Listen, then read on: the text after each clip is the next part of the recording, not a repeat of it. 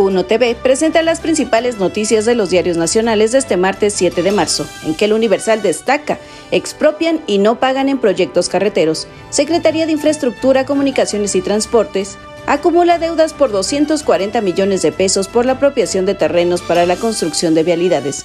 Reconoce que no tiene recursos. Reforma: urge Estados Unidos a México a hallar a plagiarios.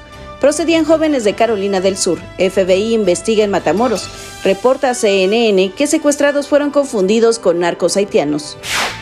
Milenio Diario: Sedena, Marina y el FBI buscan a los 4 estadounidenses levantados. Hay coordinación con México en esta indagatoria. Coinciden en la Casa Blanca y el embajador Ken Salazar. Cruzaron de Texas a Matamoros por medicinas y quedaron en medio de un tiroteo. Andrés Manuel López Obrador. La Jornada: levantan en Matamoros a 4 ciudadanos de Estados Unidos. Gran búsqueda. Andrés Manuel López Obrador: deseo pronta localización.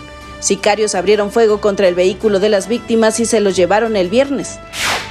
Excelsior: FBI y gobierno buscan a secuestrados. Es inaceptable, vocera de Biden. Agencia de Estados Unidos ofreció $50,000 para quienes den informes que permitan localizar a los 4 estadounidenses plagiados durante un enfrentamiento. El Financiero: piden en Estados Unidos consultas con México sobre el caso del maíz. Economía insiste en que el decreto del 13 de febrero es consistente con el TEMEC. Finalmente, El Economista: Estados Unidos da primer paso para contrarrestar política de México sobre el maíz. Pide reunión en el marco del TEMEC ante restricciones. Mi nombre es Diana Ramos y los espero mañana con más información en Las de Hoy.